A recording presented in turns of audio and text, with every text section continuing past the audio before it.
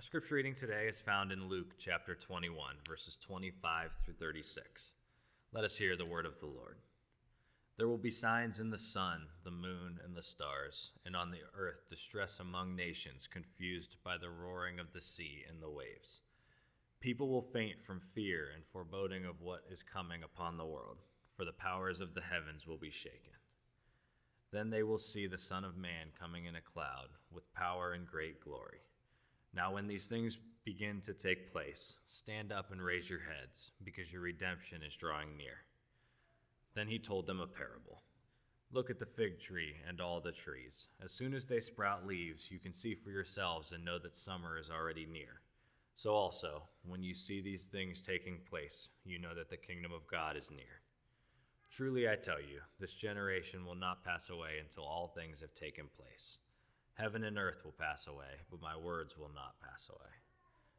Be on guard so that your hearts are not weighed down with dissipation and drunkenness and the worries of this life, and that day does not catch you unexpectedly, like a trap.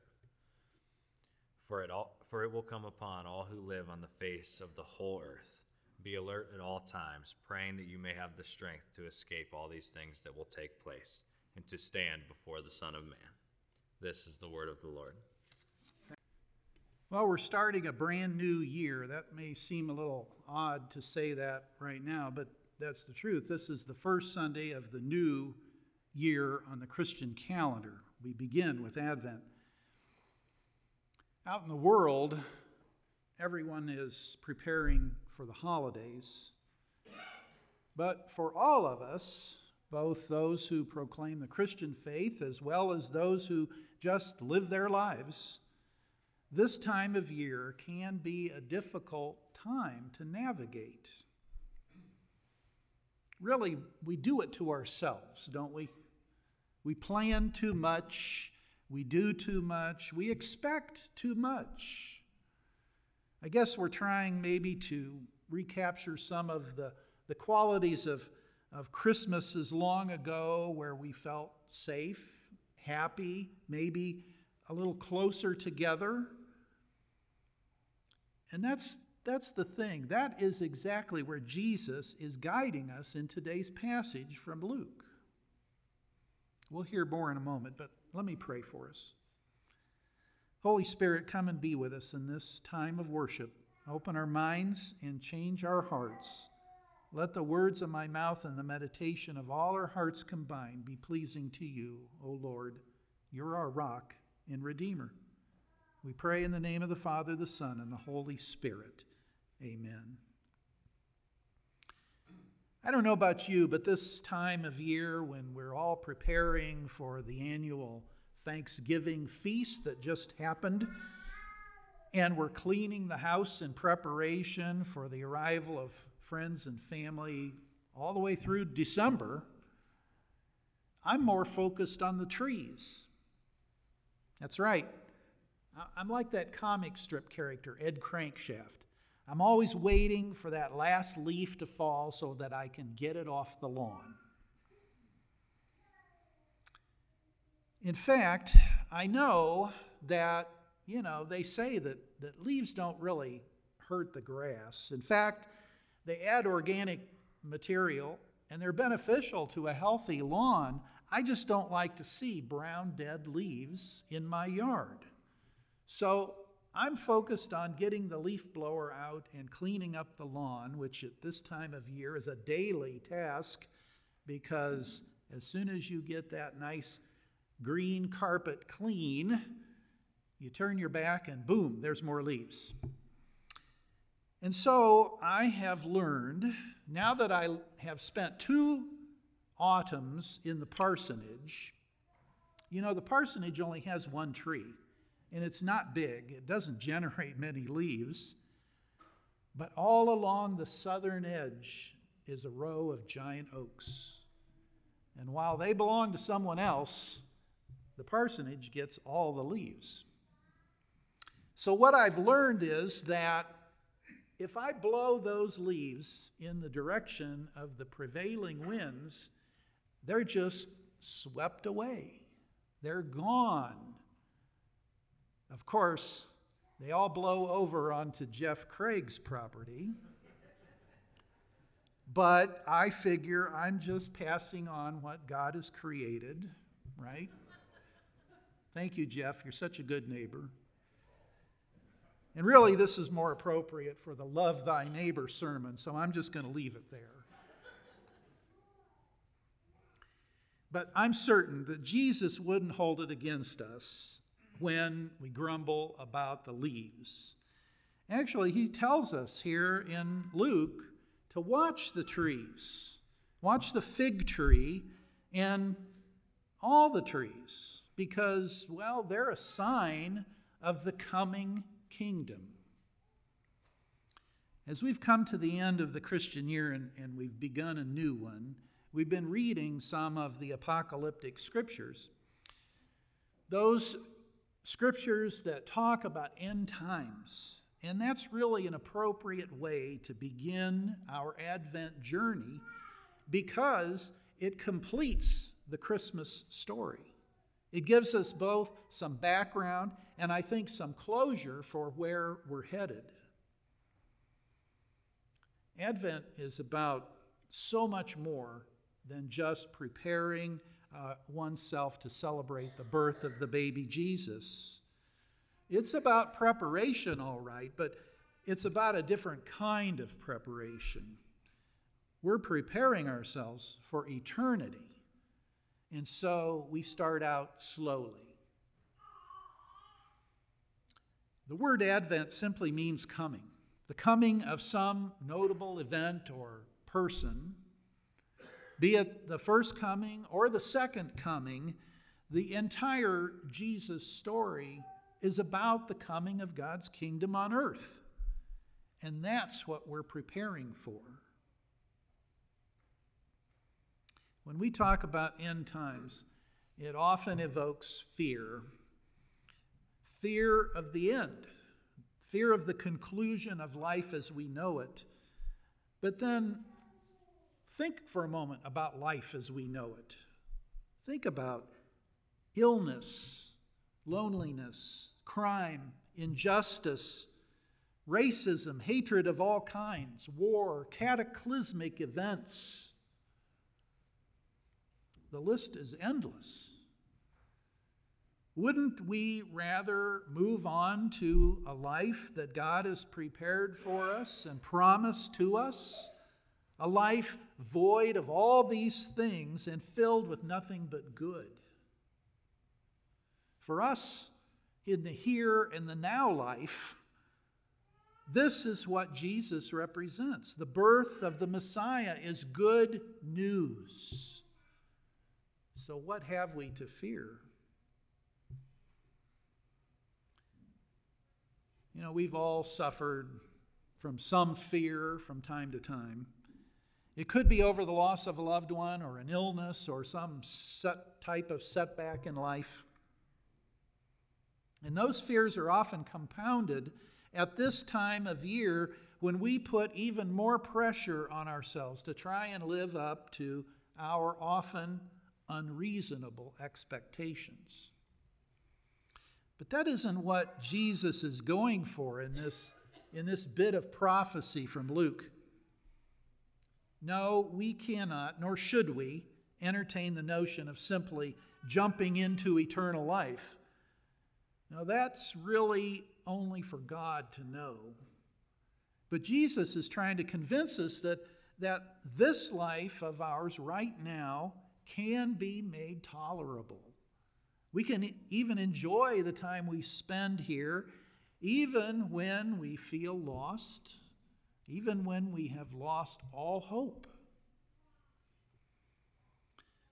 But in these times, when the whole world is pressing in on us, and our faith and all that we've come to believe seems to shake, this is the time that Jesus gives us some directions, some commands, if you will. So, Jesus' first step for when all this chaos and gloom and doom feels really thick all around us, we are to stand up for some fresh air. some fresh perspective on life. We raise our heads so that we can see his promises in motion. And after we've raised our eyes up from all this chaos, Jesus then tells us to look around and see what else is true and trustworthy. He uses the parable of the fig tree to describe how real and almost natural all of these bad events will be in human history and in our lives. So with each season, a different stage occurs in the tree. And these changes help us understand how time doesn't just move forward, but tends to repeat in cycles. And at every step of the way, we'll be able to know that the kingdom is coming closer and closer. When we see the signs of things changing, Jesus says we can take comfort in knowing that the kingdom of God is near, even if everything else we built our life upon, including our ideas about God, all pass away. That's sometimes hard for us to comprehend, how things could just pass away. So here on this first Sunday in Advent, Jesus is simply telling us to pay attention, to be observant, to let go of all that worldly preparation of cooking and cleaning and all the busyness, everything that tends to be attached to the coming holidays. We should focus on what really matters. What really matters to us and to the ones that we love. So pay attention, he says, because Advent has multiple layers to it. There's the remembrance part where we can look back and we have this desire to recapture the birth of the baby. We really want to hear angels singing and believe that even for a moment, peace on earth is within the realm of possibility. We look back to account for all the blessings that have been poured into our lives. But at the same time, the scriptures remind us that there is still something coming on the horizon, something new and different, something powerful and grand. And so we do look for the coming of the kingdom, that time when the lion will lie down with the lamb, when we'll beat our swords into plowshares and our spears into pruning hooks, when we'll study war no more. So the promise is this: there is a day out there for which we hope. And Advent is a looking forward to that day as well as looking back. Pay attention, he says. Look at the trees, Jesus tells us. Raise your heads and look around. Look up, but just look. Look to see what you can see, while all the time being on guard so that you're not weighed down and that you don't miss the coming of the kingdom, that you don't miss the one who comes in the clouds. That's the amazing thing about this season. There are glimpses of the kingdom that appear when we least expect it. And those glimpses can be found in the sighting of our Savior. Where do we find that? Well, we find our Savior in the eyes of those who are filled with wonder. They're heard in the softly spoken thank yous and the expressions of wonder on children's faces. There are prayers of hope and of love and a peace that calms us if we pay attention.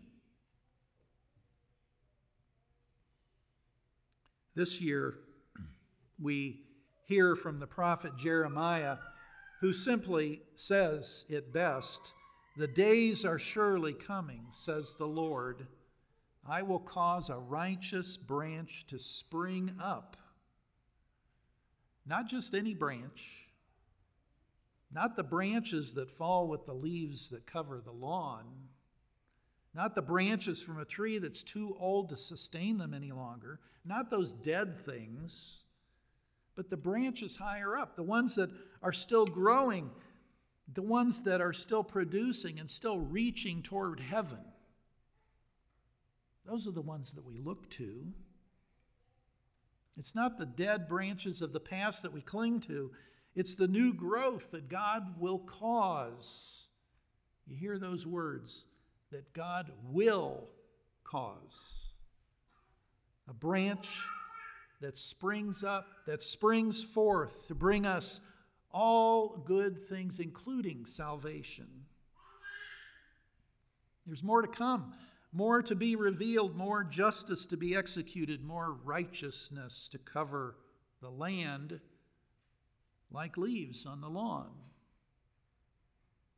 Yep, that's right. When you pay attention, you see a mess that you need to clean up. And that can be tiring. But you also see life, dying and raising, life enough to give you hope in a hopeless world. So be blessed on your Advent journey. Let's pray.